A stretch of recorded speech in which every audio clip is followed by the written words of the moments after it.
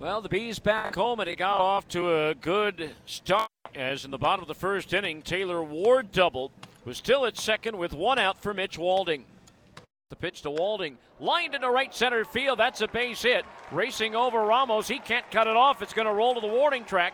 Ward around third will score, and Walding's into second base with an RBI double, and the Bees take a 1-0 lead. The River Cats would tie it in the second inning with one out, bases empty, and Mauricio Dubon at the plate. 3-1 pitch on the way, driven to left field. Ward going back onto the warning track at the wall. It's gone.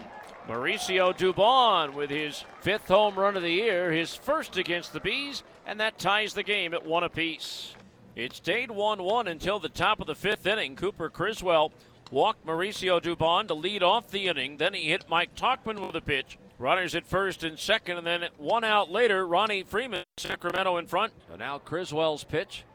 That's flared down the right field line, slicing towards the corner, and that is a fair ball. Played on the carom by Lund. Rounding third, Dubon comes home. Into third base is Tuckman. It's an RBI double for the light-hitting Ronnie Freeman, and it's a 2-1 Sacramento lead.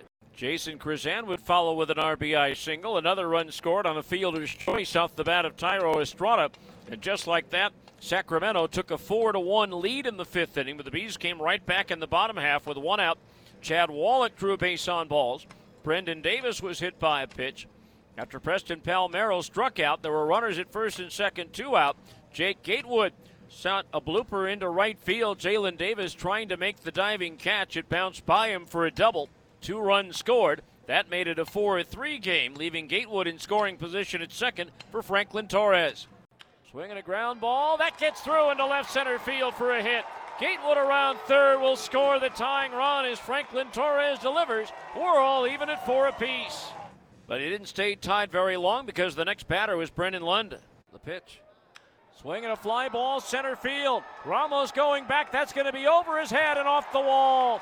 Into third base is Torres. He's being waved on home. Throw to the plate is not in time. A head first slide. Torres scores, and the Bees have a 5-4 lead. Then in the bottom of the sixth inning, the Bees tacked 4 more on. Michael Stefanik reached on a throwing error for the second baseman Tyro Estrada, bringing up Mitch Walding. Andrusek's pitch. Swinging a high fly ball, center field. Ramos going back to the warning track at the wall, and it is gone! Mitch Walding with a 2-run homer, and now the Bees have a 7-4 lead. So 7-4 in favor of the Bees. They weren't done. Chad Wallach doubled. Brendan Davis reached on a fielder's choice, and with one out, runners at second and third, Gatewood was at the plate. Andrusek's pitch. Gatewood grounds one through the middle into center field. In from third, Wallach will score. Davis around the bend comes home. It's a 2-run single for Jake Gatewood. His 4th hit of the night. His 3rd and 4th runs batted in, and now the Bees have a 9-4 lead.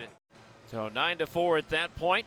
And Sacramento would get a run on an RBI triple by Mike Tauchman in the 8th, but it was too little too late as the Bees hold on to win it by a final score of 9-5.